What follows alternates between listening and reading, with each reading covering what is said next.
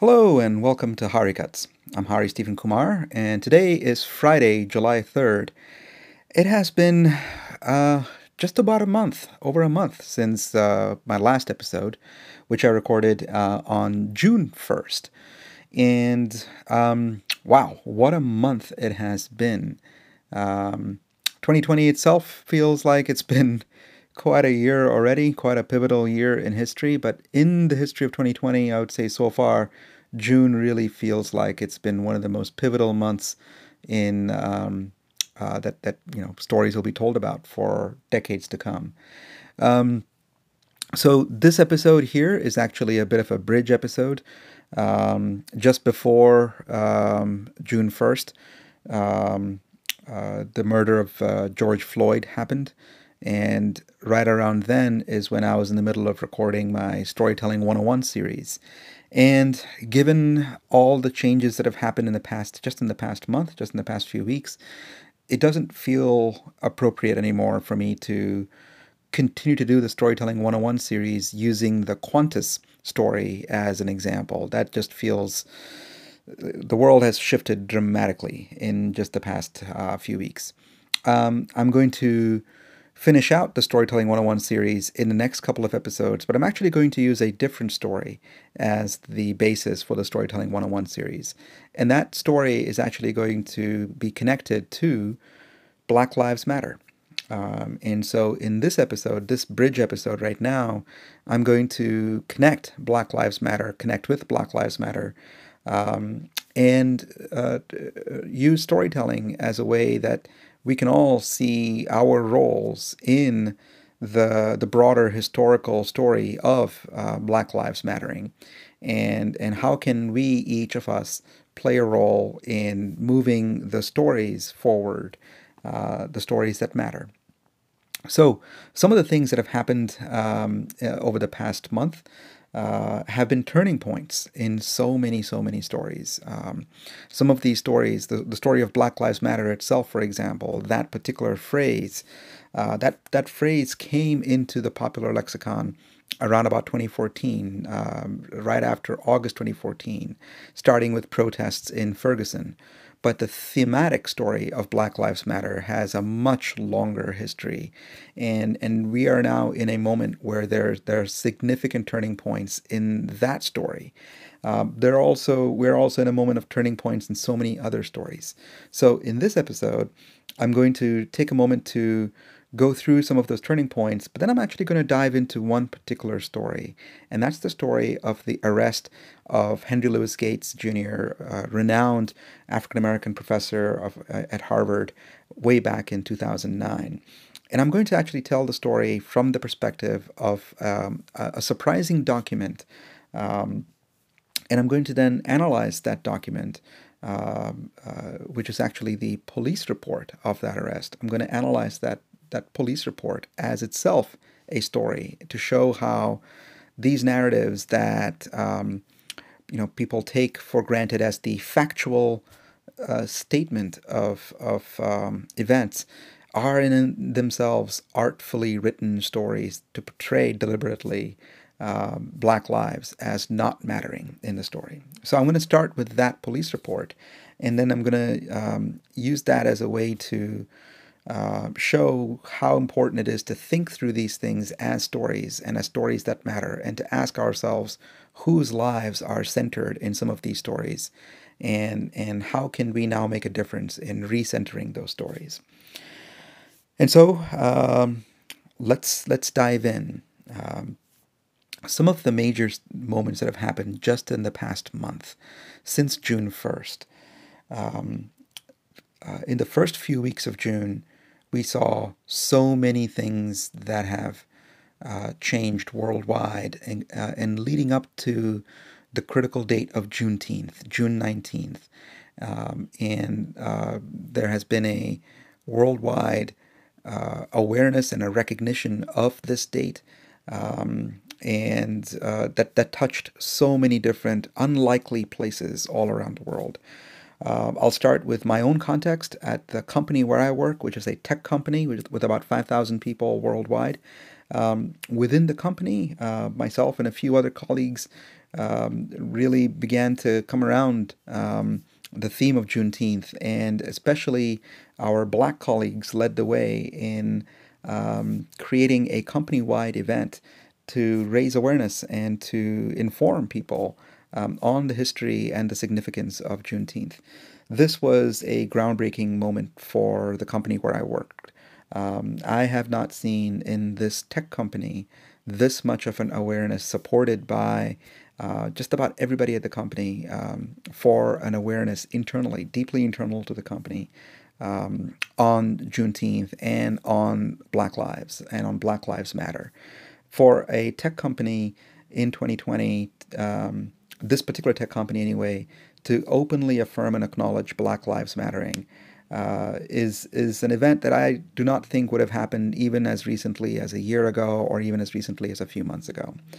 So that was a major change. Now, of course, other tech companies like Twitter, Google, Facebook, etc., are all out in public trying to say and do or at least look like they're doing the right thing. And in so many cases, those are marketing messages, and they're trying to rapidly align themselves on the right side of history, at least on appearance. And of course, they're being rightly criticized for just making a show of being in support of Black Lives Mattering. But then when you dig a little bit and you look at their hiring practices and you look at their own discriminatory practices internally, they still have a long ways to go. And sure enough, the company I work for is no different. There's a lot of work we need to do internally. But what I'm taking away from that is that this was a moment where I'm seeing so many people, at least openly, hungry for information and wanting to know how they can help, how they can do their part, and not have it be all on just our black colleagues, just on black people to shoulder the burden. That's a really, really hopeful sign. Is it enough? No, nowhere near enough. Do we all have a lot of work to do? Absolutely. But the interesting thing for me was hearing my own family in India, my father actually asking about Juneteenth and reflecting on the parallels in India itself, and my father and I having a very frank conversation about how, for me growing up, and for so many of my fellow Indian immigrants and Indian American communities, this is a moment of reckoning for us to think about how anti-black racism has been such a part of my own formative years, and how this is a moment where for so many of us who are not black, this is a moment that we're all called to reflect and to do something concrete about it. So that's another really, really hopeful sign. Another momentous thing that happened in June is right after Juneteenth on that Saturday, Trump had this major rally in Tulsa, itself having this long history of racial violence, anti-black violence specifically. And that turned out very badly for Trump. Not many people showed up. That in itself is a really, really hopeful turning point. Right after that, or around that, so many mementos and celebrations of racism in the U.S. As memorialized in these relatively new statues that celebrate racist Confederate figures. These statues came up in the U.S. only in the past 20, 30 years or so. It's not like these statues were around, for 100+ years. It's not like they're actually historical statues. They're relatively modern statues, and these now are beginning to get taken down. The Confederate flag, which in the U.S. is actually a symbol of Southern racism in the Confederacy, in the war, the Civil War. Those Confederate flags are now being taken down, and the state of Mississippi, which is the last state to actually have the Confederate flag as actually part of its own state flag, just took down that flag, just voted by overwhelming numbers to take down that flag. Across the world, lots of moments over just the past month of various different, countries, groups, cultures also coming to a reckoning and making change happen. Something that seems relatively trivial is there is this cream in India called Fair and Lovely. It's a cream made by Unilever. And it's supposed it's I remember seeing this cream growing up, that this cream is supposed to be something that helps people's skin get lighter. It's actually marketed as a lightening cream. Um, and I grew up in South India, and I have dark skin. And in India, there is this phenomenon of colorism, and colorism is a phenomenon that's actually pretty prominent in many cultures. The idea that the fairer your skin is, the more you're looked at as better than darker skinned people. Um, so this is a way in which sort of anti-dark racism, anti-dark colorism has been actually a part of many different cultures. And so Unilever came out just in the past few weeks and declared that it was going to actually change that Fair and Lovely cream. They're going to call it Glow and Lovely, and they're not going to use the words, fair or lightening in their product description. Now, is that enough? Absolutely not. Like, they're still making this goddamn cream, and it still is supposed to be a cream that people can use to make themselves, glow in a lighter color. Um, but at least it's a step in the right direction. It's a long time criticism of this cream. It's been marketed in India since 1975. I was born in 1976, um, and so it's nowhere near enough. But to actually see this tangible change of at least name, and a worldwide brand at least acknowledging that marketing something as deliberately being used to lighten your skin is a racist act in 2020, and they want to change their wording, and hopefully the pressure will be on them to actually change the cream itself and get rid of it. Um, but that's also an example for me of how this is a moment that's just not a U.S. centric moment. This feels like a global moment, where there's a global reckoning, and there are these turning points in so many stories around a larger problem and a larger solution. It feels like a moment of motivation, and for so many of us to make our stories part of this current global story turning point. From a storytelling perspective, this is a moment where, for so many of us, we are now encountering inciting incidents that are calling us into action and making us realize that we are also responsible in so many ways for moving the story forward, and that we have a role to play. And it does feel like so many of us feel compelled, impelled, motivated. There is a tension in the air, and that tension is pulling us forward. And there is a determination to do more than just say the right thing. With that, let me actually now shift gears a little bit and dive into an example of a similar turning point moment going back to 2009. So let me take you back to the arrest of Professor Henry Louis Gates Jr., and how storytelling actually shows up in the account of that arrest. Let us walk back in time to 2009.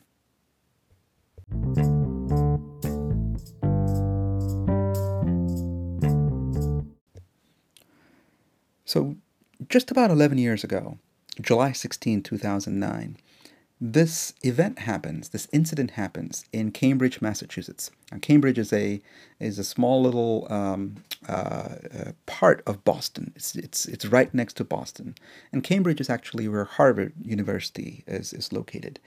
And in a quiet side street in Cambridge, in around about in the early afternoon, right after about noon, close to around 1 o'clock or so, um, there's this incident happens. It's a sleepy summer afternoon. It's July. It's mid-July. It's actually kind of a humid day that day, and on that day, on that afternoon, this slightly elderly African American, short, frail, distinguished gentleman gets arrested on the porch of his own house by the Cambridge police. Now, that arrest triggers a lot of different incidents and events since then. But right now, what I want to do is actually read aloud to you the actual police report written by the arresting officer. And I'm going to do this for a couple of reasons. One is I want to actually immerse you into the scene of the moment um, from the actual official document of the arrest. The second reason is, as I will get into after I read this police report out, I want us to be listening for how this is actually written as a story. It feels initially like just a statement of fact. It is actually the official record, it is the police report. But as I read this out loud, I'd like you to listen for some of the storytelling moves that the arresting officer does in this report. And then we will kind of dive into that after this. All right, so let's begin the police report. This is the reporting officer is one James Crowley. And this happens on July 16, 2009. The date and time reported is 12:44 p.m.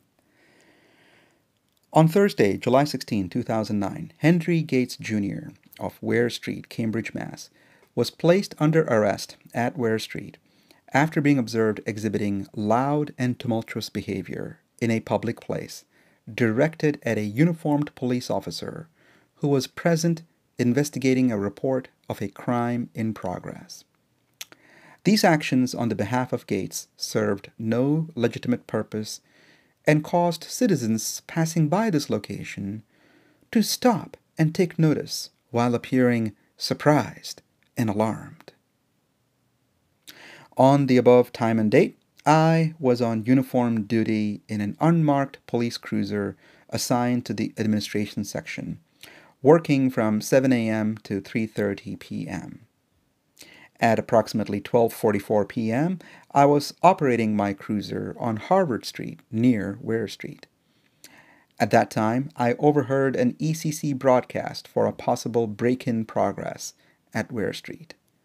Due to my proximity, I responded. When I arrived at Ware Street, I radioed ECC and asked that they have the caller meet me at the front door to this residence. I was told that the caller was already outside. As I was getting this information, I climbed the porch stairs toward the front door. As I reached the door, a female voice called out to me.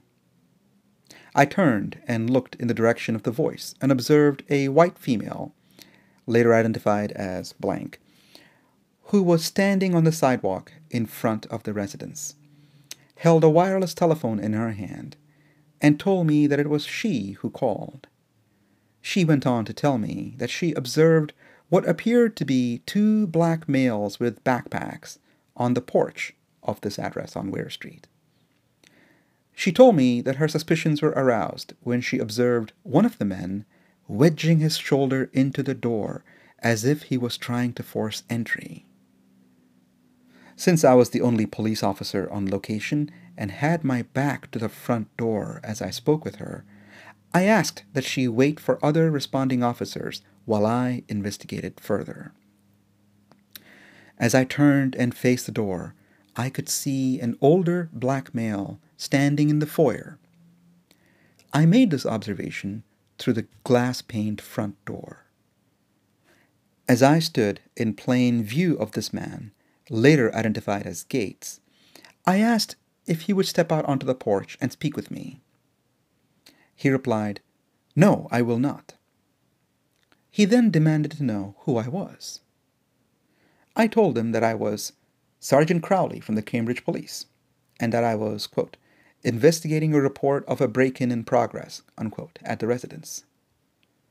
While I was making this statement, Gates opened the front door and exclaimed, quote, "Why? Because I'm a black man in America?" unquote. I then asked Gates if there was anyone else in the residence. While yelling, he told me that it was none of my business and accused me of being a racist police officer. I assured Gates that I was responding to a citizen's call to the Cambridge Police and that the caller was outside as we spoke. Gates seemed to ignore me and picked up a cordless telephone and dialed an unknown telephone number. As he did so, I radioed on Channel 1 that I was off in the residence with someone who appeared to be a resident but very uncooperative. I then overheard Gates asking the person on the other end of his telephone call to, quote, get the chief, and, quote, what's the chief's name? Gates was telling the person on the other end of the call that he was dealing with a racist police officer in his home. Gates then turned to me and told me that I had no idea who I was, quote, messing with, and that I had not heard the last of it. While I was led to believe that Gates was lawfully in the residence, I was quite surprised and confused with the behavior he exhibited toward me. I asked Gates to provide me with photo identification so that I could verify that he resided at this address on Ware Street, and so that I could radio my findings to ECC. Gates initially refused, demanding that I show him identification, but then did supply me with a Harvard University identification card. Upon learning that Gates was affiliated with Harvard, I radioed and requested the presence of the Harvard University Police. With the Harvard University identification in hand, I radioed my findings to ECC on Channel 2 and prepared to leave. Gates again asked for my name, which I began to provide. Gates began to yell over my spoken words by accusing me of being a racist police officer and leveling threats that he wasn't someone to mess with. At some point during this exchange, I became aware that Officer Carlos Figueroa was standing behind me. When Gates asked a third time for my name, I explained to him that I had provided it at his request 2 separate times. Gates continued to yell at me. I told Gates that I was leaving his residence and that if he had any other questions regarding the matter, I would speak with him outside of the residence. As I began walking through the foyer toward the front door, I could hear Gates again demanding my name. I again told Gates that I would speak with him outside. My reason for wanting to leave the residence was that Gates was yelling very loud, and the acoustics of the kitchen and foyer were making it difficult for me to transmit pertinent information to ECC or other responding units. His reply was, quote, yeah, I'll speak with your mama outside, unquote. When I left the residence, I noted that there were several Cambridge and Harvard University police officers assembled on the sidewalk in front of the residence. Additionally, the caller and at least 7 unidentified passers-by were looking in the direction of Gates, who had followed me outside of the residence. As I descended the stairs to the sidewalk, Gates continued to yell at me, accusing me of racial bias, and continued to tell me that I had not heard the last of him.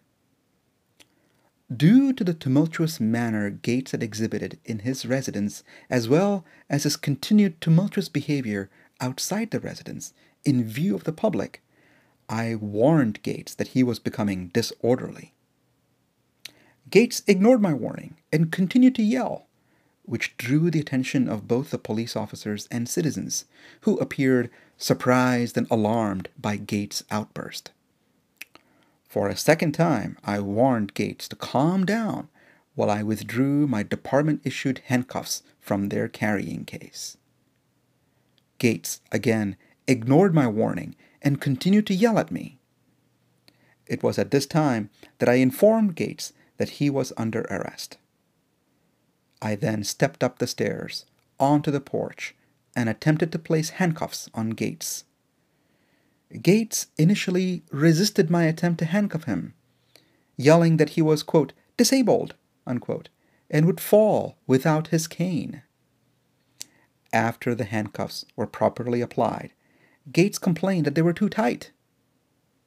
I ordered Officer Ivy, who was among the responding officers, to handcuff Gates with his arms in front of him for his comfort, while I secured a cane for Gates from within the residence. I then asked Gates if he would like an officer to take possession of his house key and secure his front door, which he left wide open. Gates told me that the door was unsecurable due to a previous break-in attempt at the residence. Shortly thereafter, a Harvard University maintenance person arrived on scene and appeared familiar with Gates. I asked Gates if he was comfortable with this Harvard University maintenance person securing his residence. He told me that he was. After a brief consultation with Sergeant Lashley, and upon Gates's request, he was transported to 125 6th Street in a police cruiser, Car 1, Officers Graham and Ivy, where he was booked and processed by Officer J.P. Crowley.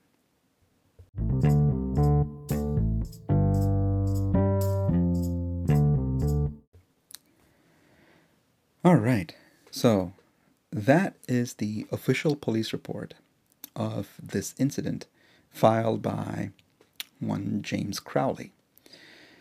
Now, one of the reasons that this document stood out for me back in 2009 when I was a graduate student studying communication and storytelling, along with my advisor and colleague Stephen Gencarella, who is a renowned scholar of folklore studies.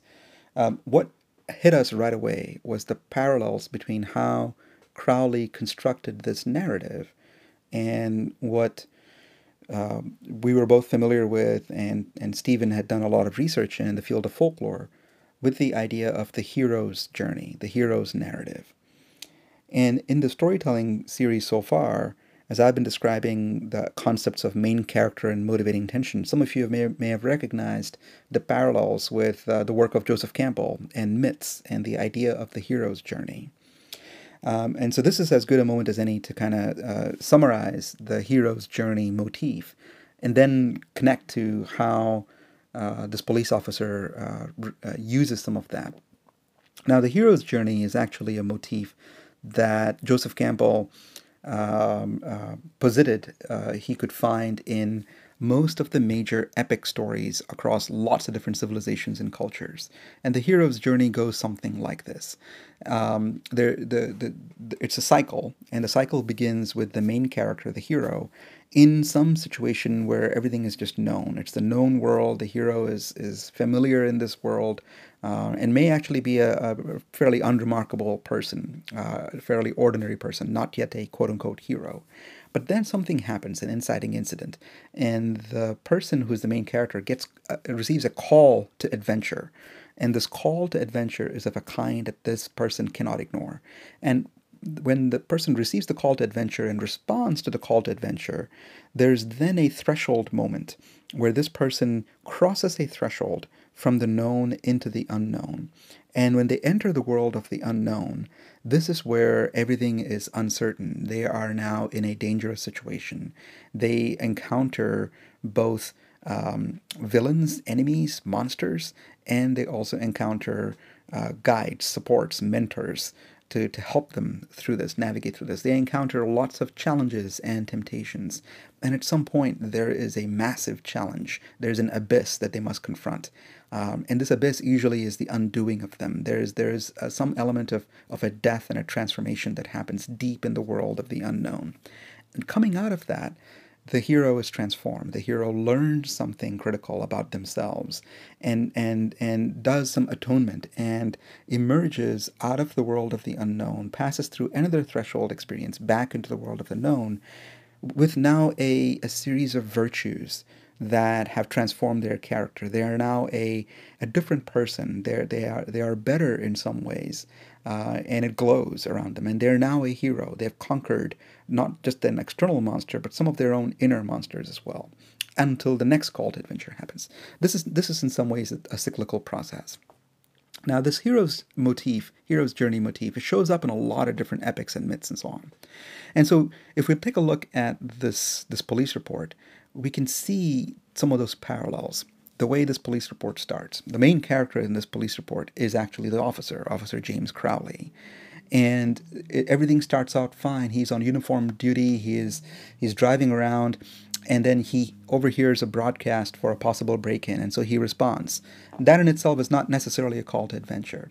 But when he arrives at the residence, and he wants to meet the caller is not there around. He climbs the porch toward the front door, and as he reaches the door, a female voice calls out to him. He turns and looks in the direction of the voice, and he sees this woman standing there, a white woman that he describes her as a white woman.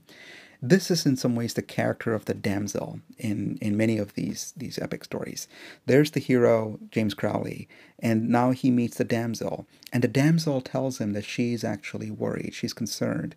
She observed what appeared to be two black men with backpacks, two black males with backpacks. Her suspicions were aroused when she observed one of the men wedging his shoulder as he was trying to force entry. So here you have the ingredients of a damsel, not maybe not quite in distress, but a damsel for whom now the hero feels some responsibility to protect. And in fact, he describes that he is the only police officer on location, and he had his back to the front door as he spoke with her. This is a moment where we, listening to the story, are intended to feel like our own neck kind of prickle, feeling the danger that this hero is now in. He's talking to the damsel, and there's danger behind him. This is we're conditioned to expect like there's some monster right around him. So he says to her, "She wait for other responding officers while I investigate further." So now he leaves the damsel on the street. He turns and faces the door, and he sees now the next character in the story, an older black male standing in the foyer. And this is now, in many of these stories, if you have the damsel in distress, you have the main character, the knight, the hero. Now you have the monster, the dragon, the older black male standing in the foyer. He's waiting there for the hero to approach. And from that point on, there's now this confrontation that happens between the good, the person who's good, which is James Crowley, and evil, this menacing black figure. And this menacing black figure begins to actually confound the hero right away, demanding to know who he was, not complying with the officer's very reasonable request for coming out onto the porch to speak with him and so on. And this monster is now painted as irrational. He's yelling. He's accusing the officer of being racist. He is then threatening the officer and saying, "You don't know who you're messing with." All this, the officer is now quite surprised and confused with the behavior exhibited. So we're now, the plot for the main character is sinking deeper and deeper and deeper. He's sliding into trouble more and more. He's in the world of the unknown, and everything is confounding and bewildering because this monster is behaving in such a weird way, and the poor hero here does not know what to do. And at this point, this other officer arrives. This is now a supporting character that shows up to be right behind and give backup to Crowley. And at that moment, what happens is, the officer identifies there is actually a solution to this. Crowley realizes that he can lure the monster out onto the front porch. So he takes his Harvard ID card and walks out of the residence with that, bringing the monster out with him. And now the monster is out in public and yelling and screaming. And at this point is where the officer turns around and tells the professor, "Hey, you're being disorderly." You're now, challenges him and tells him, "You are out of line here, and I'm going to arrest you." And at that point, that's the solution. That's the resolution. That's the moment of climax.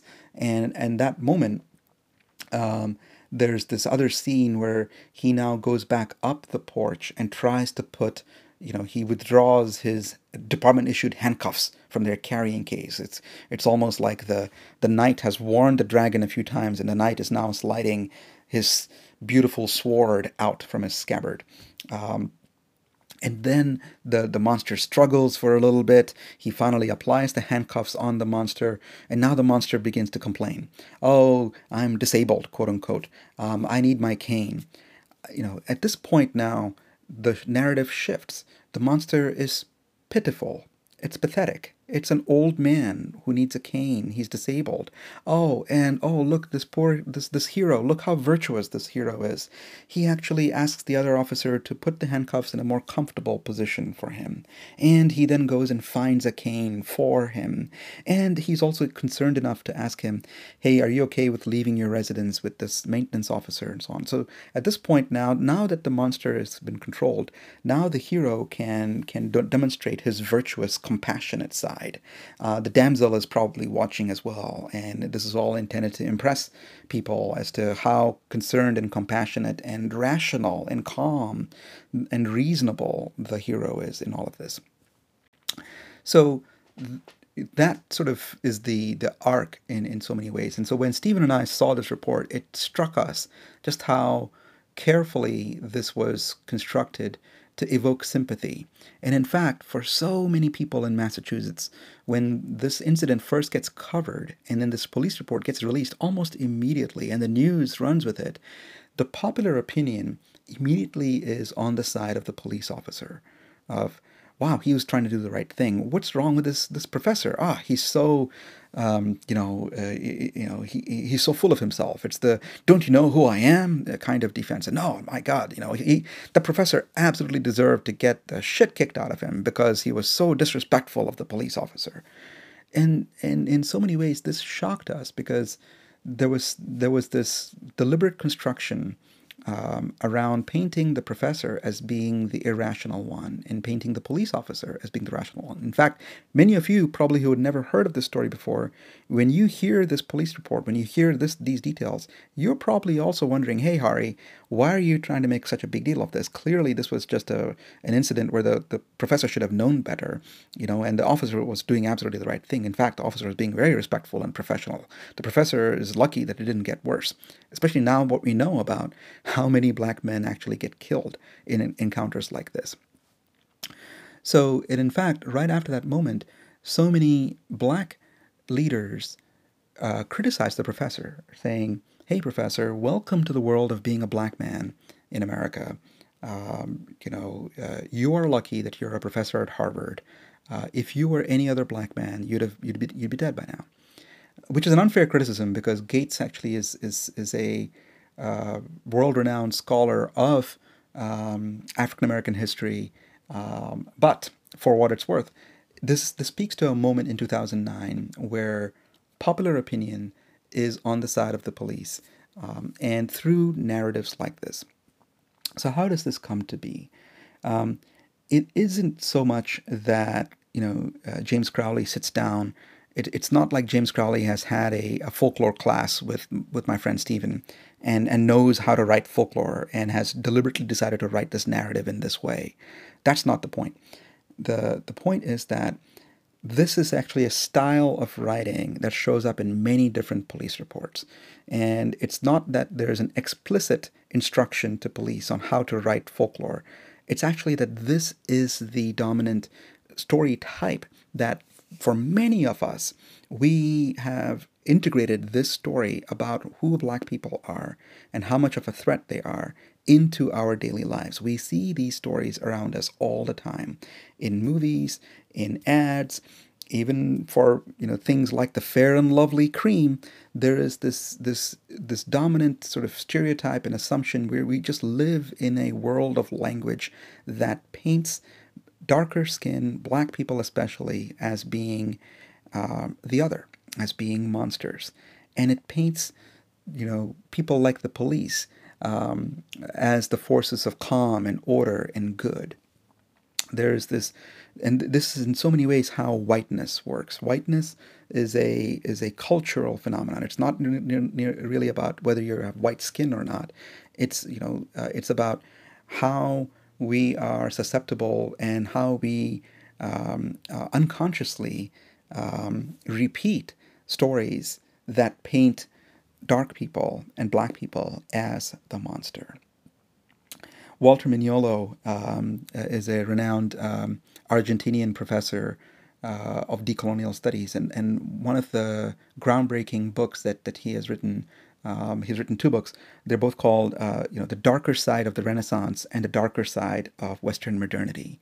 And one of the points he makes with that very evocative title is that even when you think about something like the Renaissance, in history, in Western history, we tend to first learn of the Renaissance as the enlightening, and that word in of itself is a huge hint, a signal that underneath the project of the Renaissance, underneath the project of Western modernity, is this very subconscious and very, very conscious, concrete, violent attempt to make black people and darker people be seen as inhuman, subhuman, and monstrous.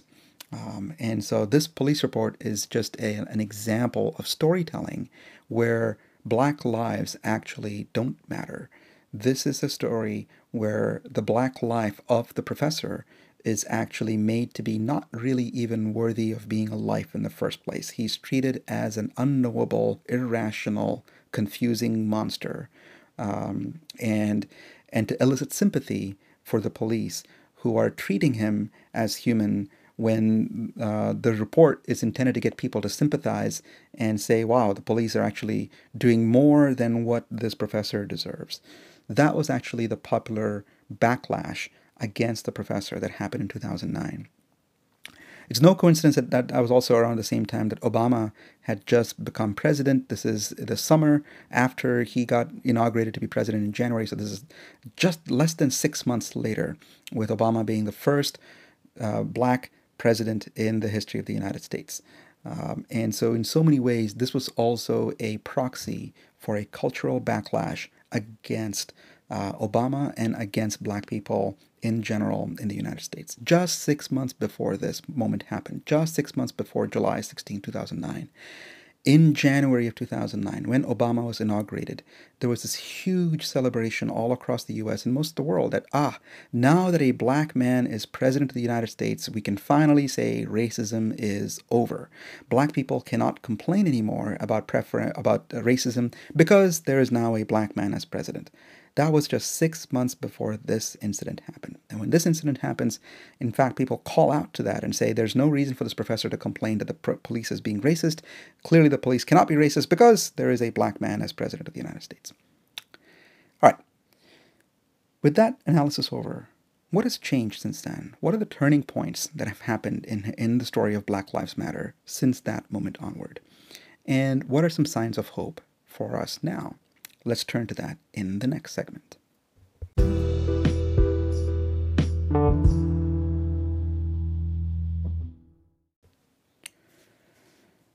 So, after 2009, and this incident that, for the most part, most people have forgotten.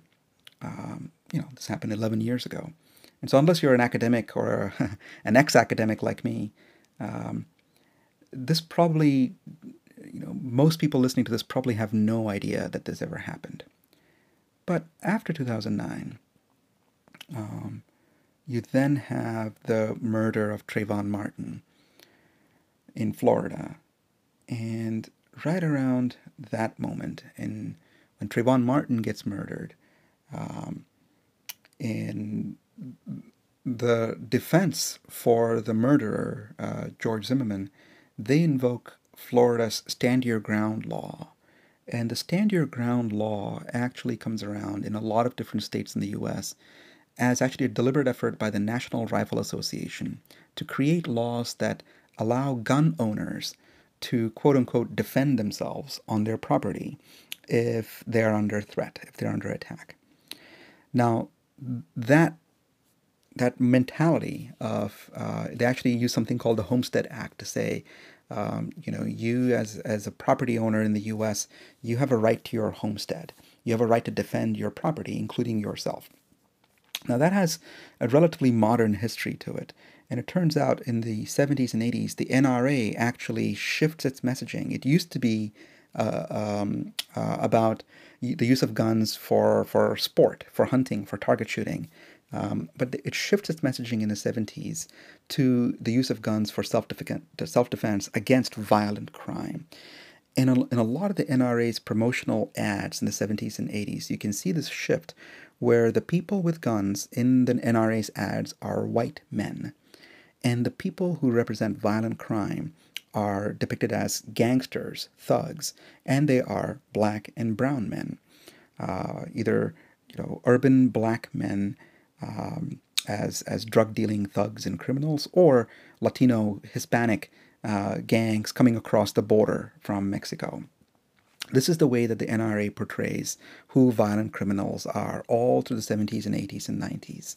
And in the NRA's promotional materials and magazines and so on, the NRA regularly features stories of white gun owners successfully shooting and defending their home against robbers, against rapists, against murderers, and so on. And so when Trayvon gets murdered, that Stand Your Ground law leads to a defense of white people with guns and saying it's actually Trayvon who's at fault for acting so suspicious as a young black man, even though he was completely unarmed, which then leads to Ferguson. And so Ferguson is really when the Black Lives Matter movement actually declares, actually gets that Black Lives Matter name associated in the popular lexicon with it. And Ferguson happens in 2014 because of the murder of a young, unarmed black teenager, Michael Brown, by another police officer. And in the aftermath of that, of Black Lives Matter, one of the things that emerges is that there's sociologists who do interviews with police officers, and one of the things that comes out in a striking way is that police officers begin sharing stories of how they are afraid of black men. There are all these stories and stereotypes that police officers tell each other, legends, myths that they construct of black men who keep running at the police officer even after a bullet has been fired at them. There's these myths that they have of black men with superhuman strength, and so hence why in the aftermath of Ferguson there is actually a backlash and a doubling down in support of police officers, saying, oh yeah, of course police officers need to use disproportionate force against black men because black men are somehow superhuman. They have this ability. This also then extends to black women too, that somehow they are these monstrous superhuman people that regular appeals to reason don't work against. This continues that long historical project of painting black people as somehow inhuman, savage, and etc. And so this call for Black Lives Matter actually is a call to say, hang on, don't dehumanize us, don't paint us as monsters. We are people too. Our lives matter too. But the backlash to Black Lives Matter is that it becomes seen as a threat to white people. And so, right after Black Lives Matter becomes a popularly known phrase, the phrase all lives matter begins to circulate widely. And it begins to be raised as a counter claim to Black Lives Matter. And there's this deeply unsettling motive behind that. This idea, this accusation that why are you saying that only Black Lives Matter? All lives should matter. And there's two different schools of support for the phrase all lives matter. There is one school, the more innocent school, the more naive school, I will say, that, especially among younger people or even among older people, there's this hope, this expectation that, we shouldn't really see difference among each other. We are all the same. We're all humans. Shouldn't we all be together? Shouldn't we all get along? And so saying Black Lives Matter just creates more division between us. Why don't we just say that all lives matter? Why don't we just, embrace the spirit of unity across all humans? In fact, race itself is the thing that's divisive to us. Why don't we just forget that there's a difference of race? You can see this also with gender too. There are when there's a women's march or a women's movement or anything that's specific to women, you'll often hear men say, "Oh, that's not really specific to women.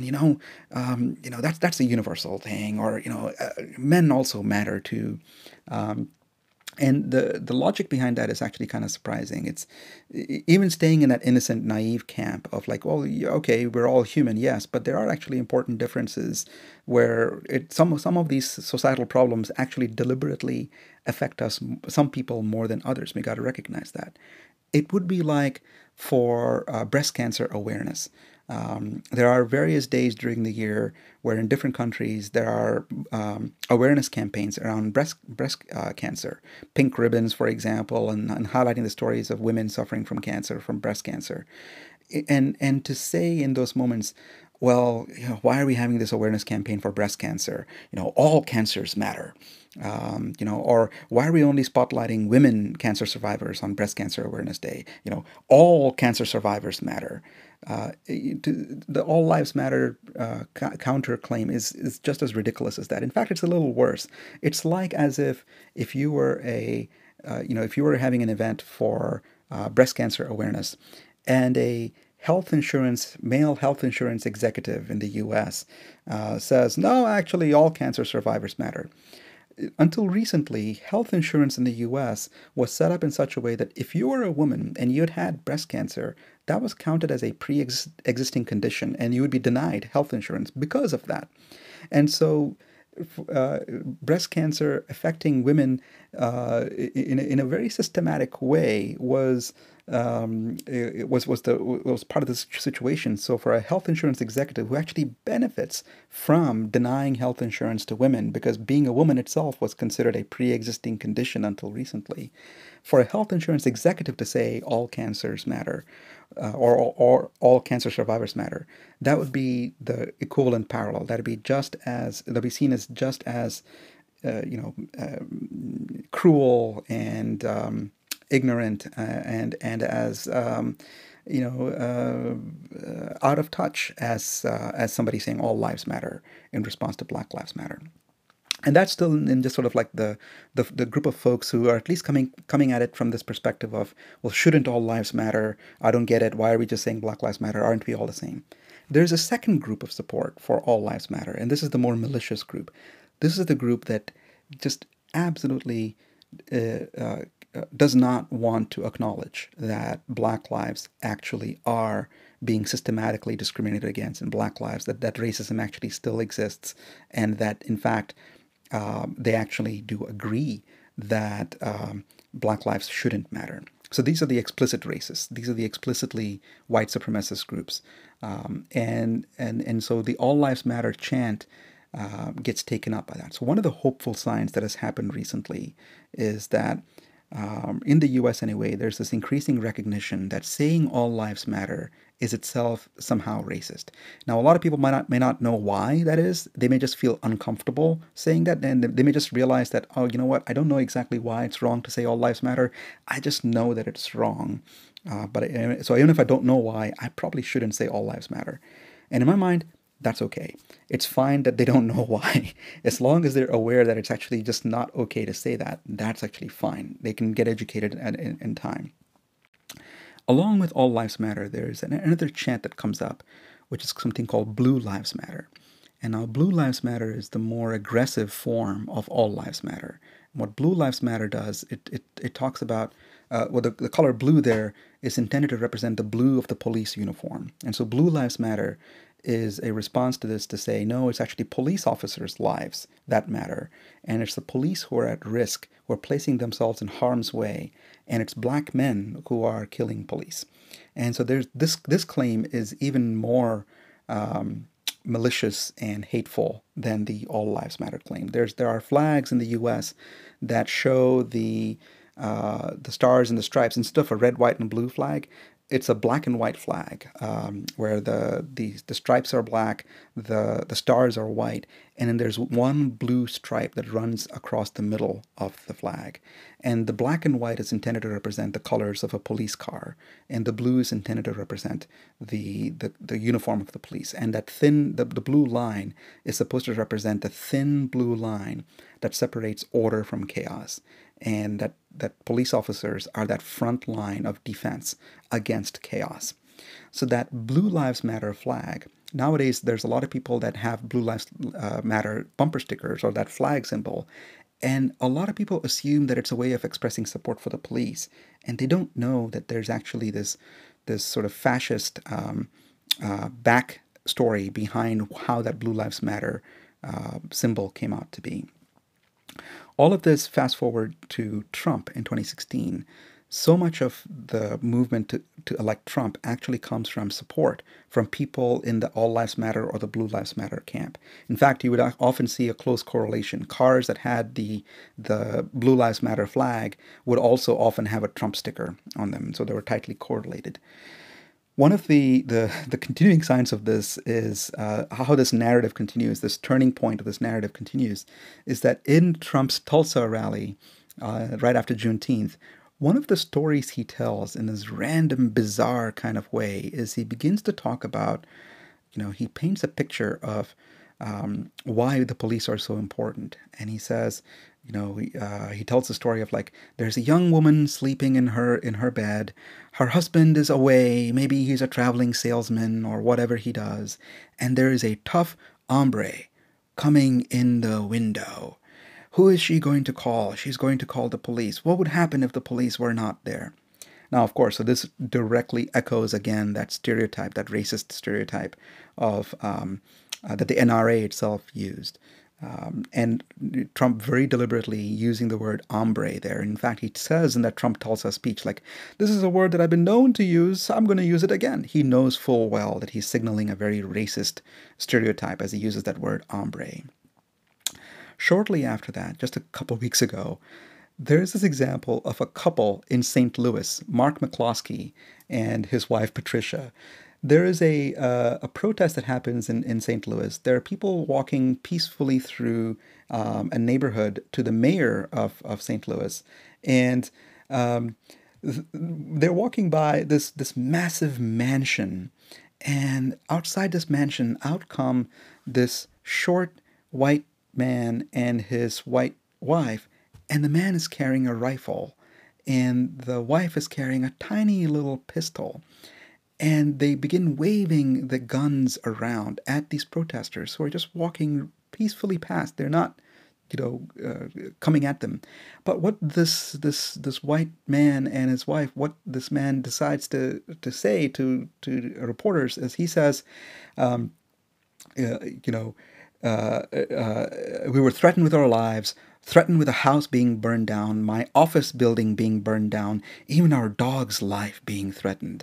It was about as bad as it can get. I mean, I really thought it was storming the Bastille, that we would be dead and the house would be burned and there was nothing we could do about it. Of course, so this is very ironic because given the historical significance of the Bastille in France for the French Revolution, and the connection with Marie Antoinette and the beheading of Marie Antoinette after that, and the cluelessness of the French royalty. And it's very telling that this man chooses to associate himself with the French royalty in the French Revolution and not on the side of the people. But so these are some of those turning point moments and the continuation of the larger story, some of the larger stories that are all kind of intertwining and colliding in 2020.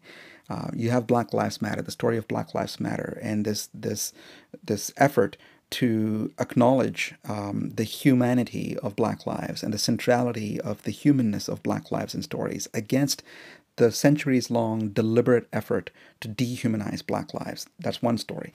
On the other side, you have another story here that is about whiteness and the threat to whiteness posed by non-white folks.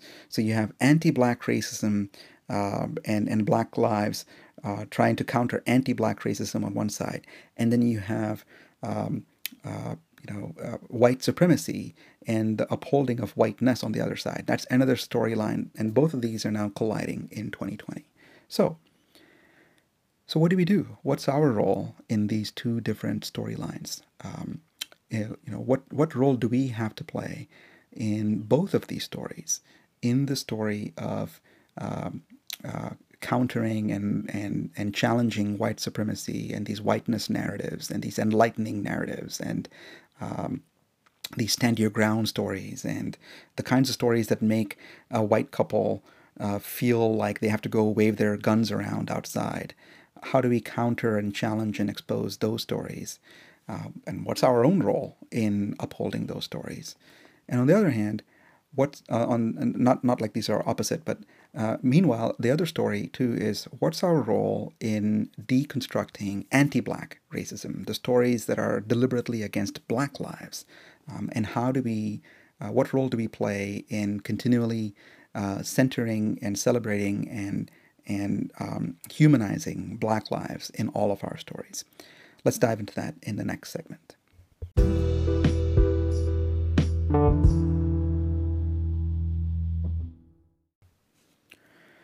So which now brings me to the end of this episode, this bridge episode. This is a bridging moment in history. There are some hopeful shifts in 2020, but there is this sense that over the next several months, we are each called to more than just play a role. We're each called to actually actively make history happen. There is a conscious shift, and there is a subconscious shift too. So for so many of us, there's recognition that we need to do something now.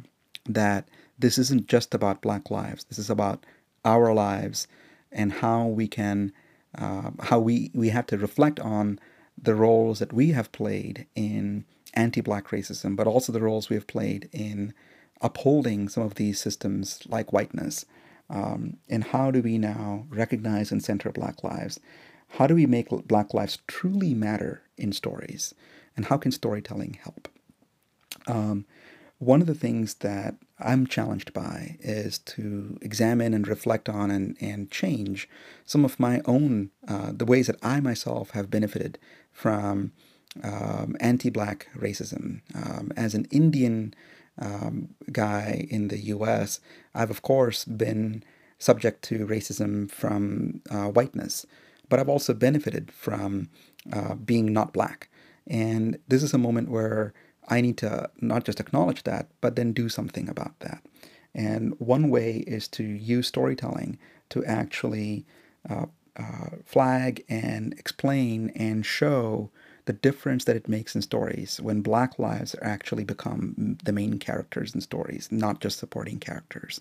So one of the ways that I'm going to try to do that, beyond trying to make change happen within the company where I work, where there are significant numbers of Indian immigrants in the tech world, but I'm also going to try to, in the storytelling podcast, shift the storytelling to actually stories that matter. So the Qantas story, I'm going to change that. In my next couple of episodes in the Storytelling 101 series, I'm actually going to try to tell the story of Henry Louis Gates from the perspective of Henry Louis Gates, have him be the main character, and retell that police report story. And use that as a way to explain some of the concepts of scene and supporting characters. Those are the two remaining concepts in the storytelling, in the 5-part storytelling series. So that's one thing. Um, and to think about what's the role that we all can play as supporting characters in each other's lives. Um, what are some ways that we can see ourselves as part of a larger arc that's happening in 2020? And for me personally, for so many of us here in the US and also worldwide too, November 3rd is a culminating point in the story this year. Why November 3rd? Well, that's the election in the US. And there is this, for me, one of my singular focus points is seeing Trump go. And not just seeing Trump go, but making it possible for that to happen, making Trump go. Um, and we are all main characters in that story. And there are so many ways in which it's not just Trump that must go; it's the idea of Trumpism, this thinking that leads to the couple in St. Louis feeling like they have to defend themselves and wave guns around at unarmed, peaceful protesters. That whole ideology must go, and so November is a key turning point, and it's an uncertain turning point. It could go either way. It's yes, he's down in the polls right now, but there's absolutely no certainty that Trumpism will actually go. So for me and for so many others, that is a way that we can actually contribute to the story. There's so many other ways that so many of us can get involved. And so over the next few, for the rest of my podcast series, I'm going to try to spotlight at least one concrete action that many people can do in your own contexts to be part of this moment in history. A third thing that is happening is this reclaiming of darkness, and that sounds like a weird thing to say, but this is going against this idea of thinking about the dark side, and even as a matter of language, in the stories that we tell our own kids. How does the word dark, or how do dark people show up, or even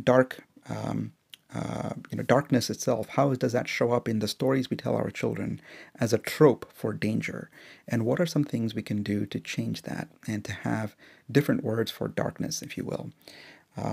On the flip side, one of the things for me is recognizing the deep-seated desire for wanting to be lighter, that fair and lovely cream, and the effect that it had on me as a kid growing up, and how so many voices would tell me and other dark kids like me that we were ugly, that we were monstrous, that we were undesirable because of how dark we were.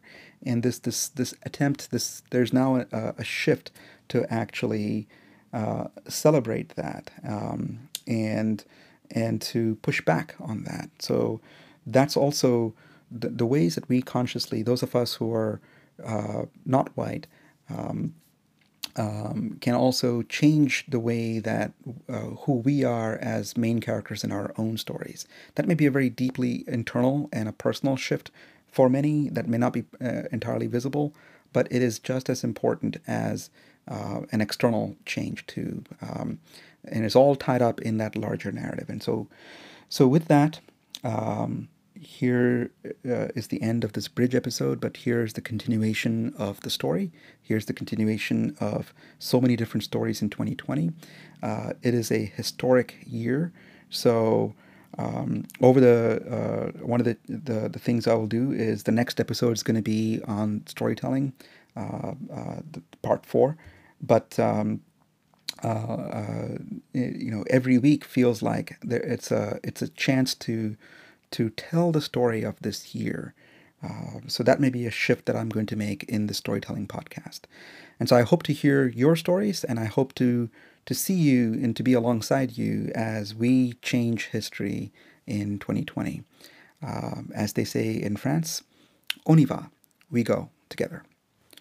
Stay safe. Actually, stay dangerous. And see you in the story. Thank you.